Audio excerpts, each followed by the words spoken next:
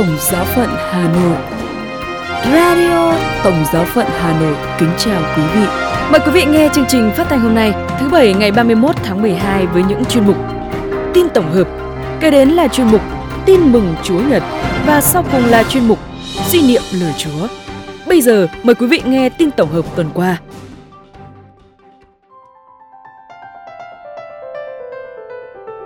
Cùng điểm lại những hoạt động đáng chú ý liên quan đến Đức Thánh Cha Francisco và những sự kiện nổi bật khác tại các giáo hội địa phương trên toàn thế giới. Sau đây là phần tin chi tiết. Một năm nữa lại sắp qua. Cùng điểm lại những hoạt động liên quan đến Đức Thánh Cha Francisco trong năm 2022, vị lãnh đạo tối cao của giáo hội Công giáo được cụ thể hóa qua các sự kiện dưới đây. Năm 2022, một năm đáng nhớ đối với Đức Thánh Cha Francisco. Dẫu có gặp khó khăn trong việc di chuyển vì đau đầu gối, nhưng Ngài đã thực hiện được 4 chuyến tông du tại hải ngoại. Thứ đến, có 4 quốc gia được Đức Thánh Cha viếng thăm. Trước tiên phải kể đến là Malta, diễn ra trong 2 ngày, mùng 2 và mùng 3 tháng 4. Tại Canada, trong 6 ngày, từ ngày 24 đến ngày 30 tháng 7. Tại Kazakhstan, trong 3 ngày, từ ngày 13 đến ngày 15 tháng 9. Và sau cùng là tại Tiểu Vương quốc Bahrain, trong 3 ngày, từ ngày mùng 3 đến ngày mùng 6 tháng 11. Bên cạnh đó, 4 chuyến viếng thăm tại Ý được Đức Thánh Cha thực hiện là thành L'Aquila vào ngày 28 tháng 8, tại Assisi vào ngày 24 tháng 9, tại Matera vào ngày 25 tháng 9 và cuối cùng là tại Asti, quê hương của tổ tiên Ngài, vào ngày 19 và 20 tháng 11. Liên quan đến việc phong chân phước, trong năm 2022, Đức Thánh Cha đã cho phép tuân phong 85 vị chân phước mới trong 18 thánh lễ, trong đó có lễ phong chân phước cho 10 nữ tu dòng thánh Elizabeth tử đạo trong Thế chiến thứ hai được cử hành tại thành phố Wrocław của Ba Lan. Liên quan đến việc phong hiển thánh, trong năm 2022, Đức Thánh Cha đã cử hành 2 thánh lễ tôn phong hiển thánh cho 12 vị. Trước tiên vào Chủ nhật ngày 13 tháng 5, tại quảng trường Thánh Phêrô, Đức Thánh Cha đã tôn phong 10 vị thánh. Đứng đầu danh sách là 2 vị tử đạo, gồm cha Titus Prasma, người Hòa Lan, thuộc dòng Cát Minh Nhặt Phép, bị Đức Quốc xã sát hại năm 1942.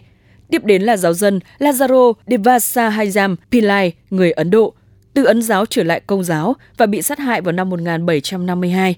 Trong số các vị thánh hiền tu còn lại có cha Charles de Foucault, người Pháp. Sau đó vào sáng Chủ nhật ngày 15 tháng 10, Đức Thánh Cha tôn phong 2 vị thánh mới là Gioan Battista Scalabrini, giám mục người Ý, sáng lập dòng thừa sai Thánh Carlo và dòng nữ thừa sai Thánh Carlo Borromeo, chuyên chăm sóc mục vụ cho người di dân. Kế đến là Thánh Artemi Justi, trợ sĩ dòng Don Bosco ở Argentina, nổi bật về tấm gương bác ái. Như vậy, trong hơn 9 năm làm giáo hoàng, từ năm 2013 đến năm 2022, Đức Thánh Cha Francisco đã tôn phong 911 vị hiển thánh trong 16 thánh lễ, trong đó 13 thánh lễ tại Vatican và 3 thánh lễ khác tại Mỹ, Sri Lanka và Bồ Đào Nha. Ngoài ra, vào ngày 27 tháng 8, Đức Thánh Cha đã triệu tập công nghị để phong 20 hồng y và bổ nhiệm 176 giám mục mới, trong đó có 2 vị người Việt Nam là Đức cha Đam Minh Đặng Văn Cầu, tân giám mục giáo phận Thái Bình, được bổ nhiệm ngày 29 tháng 10, và Đức cha Du-xe Bùi Công Trác, tân giám mục phụ tá tổng giáo phận Sài Gòn, được bổ nhiệm vào ngày 1 tháng 11 và sẽ được thụ phong ngày 3 tháng 1 năm 2023 sắp tới. Liên quan đến các buổi tiếp kiến chung và đọc kinh truyền tin, Đức Thánh Cha đã thực hiện 43 buổi tiếp kiến chung với các tín hữu hành hương vào sáng thứ Tư hàng tuần và 57 buổi đọc kinh truyền tin với các tín hữu tại quảng trường Thánh Phêrô vào các Chủ nhật.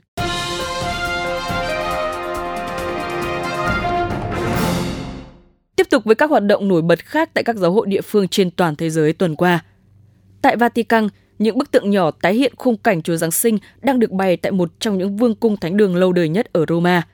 Nhà nguyện Chúa Giáng sinh dưới lòng vương cung thánh đường Đức Bà Cả là nơi đặt 6 bức tượng cẩm thạch do Arnolfo di Cambio điêu khắc vào cuối thế kỷ thứ 13. Hiện tại, công chúng có thể chiêm ngưỡng những bức tượng này trong nhà nguyện Sistina bên phải bàn thờ chính. Từ đến trong buổi tiếp kiến chung vào ngày 28 tháng 12, một nhóm phụ nữ Ukraine đã gặp Đức Thánh Cha Francisco và trao cho Ngài một tấm vải thêu truyền thống với hy vọng những người chồng, người cha thân yêu của họ sẽ sớm được tự do. Tại châu Phi, các đức giám mục Ethiopia hoan nghênh thỏa thuận hòa bình cho Tigray. Thông điệp được đưa ra khi bế mạc Đại hội thường niên Hội đồng giám mục Ethiopia cho biết tiến trình hòa bình giữa chính phủ Ethiopia và mặt trận giải phóng nhân dân Tigray bắt đầu từ ngày 2 tháng 11. Đây chính là mong muốn của tất cả người dân Ethiopia. Tại châu Á, vào ngày 26 tháng 12 vừa qua, các quan chức Philippines cho biết lũ lụt ngày Giáng sinh đã buộc gần 46.000 người phải sơ tán khỏi nhà, 2 người thiệt mạng và 9 người khác mất tích khi mưa lớn kéo dài gây ngập lụt ở một số khu vực miền Nam Mindanao.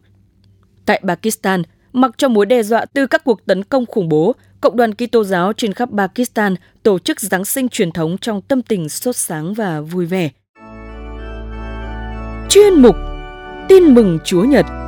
Mời quý vị nghe Tin mừng Chúa Nhật lễ Đức Mẹ là Mẹ Thiên Chúa. Tin mừng Chúa Giêsu Kitô theo Thánh Luca. Khi ấy, các mục tử ra đi vội vã đến thành Bethlehem và gặp thấy Maria, Giuse và hài nhi Giêsu mới sinh nằm trong máng cỏ. Khi thấy thế, họ hiểu ngay lời đã báo về hài nhi này, và tất cả những người nghe đều ngạc nhiên về điều các mục tử thuật lại cho họ. Còn Maria thì ghi nhớ tất cả những việc đó và suy niệm trong lòng. Những mục tử trở về, họ tung hô ca ngợi Chúa về tất cả mọi điều họ đã nghe và đã xem thấy, đúng như lời đã báo cho họ. Khi đã đủ 8 ngày, lúc cắt bì cho con trẻ, thì người ta gọi tên người là Giêsu, tên mà Thiên Thần đã gọi trước khi con trẻ được đầu thai trong lòng mẹ. Đó là lời Chúa.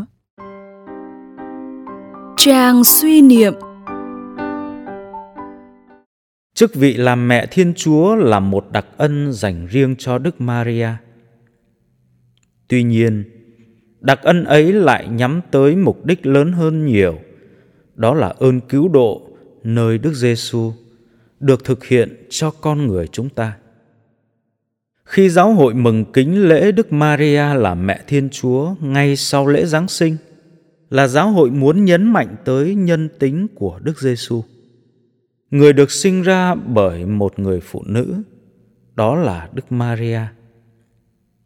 Cũng như người ta, con Thiên Chúa làm người cũng có một người mẹ, cũng có một cái tên, chính là tên mà Thiên Thần báo cho Đức Maria, Giêsu. Vì thế, Đức Giêsu Kitô, đấng cứu độ, là Thiên Chúa thật, nhưng cũng là người thật. Quả thực, chính trong thân phận là một con người giữa con người, nên lời vâng phục của Đức Giêsu được thể hiện trên thập giá, phát sinh ơn cứu độ mới có tính liên đới với toàn thể nhân loại chúng ta. Là con của Đức Trinh Nữ Maria, Đức Giêsu là người thật, nhưng đồng thời người cũng là con của Thiên Chúa thật. Nên tất cả những ai tin vào Ngài nhờ thần khí thì họ cũng được trở nên con Thiên Chúa và được thừa kế theo phẩm vị của người con, theo cách nói của Thánh Phaolô. Do đó, tuy cùng mừng với Đức Maria đã nhận được chức vị là mẹ Thiên Chúa, nhưng chúng ta cũng mừng cho tất cả chúng ta là những Kitô hữu, những người được hưởng ơn cứu độ phát sinh nơi Đức Giêsu. Bởi vì nhờ Đức Giêsu đã làm con một người nữ mà chúng ta được chia sẻ chức vị làm con Thiên Chúa với người.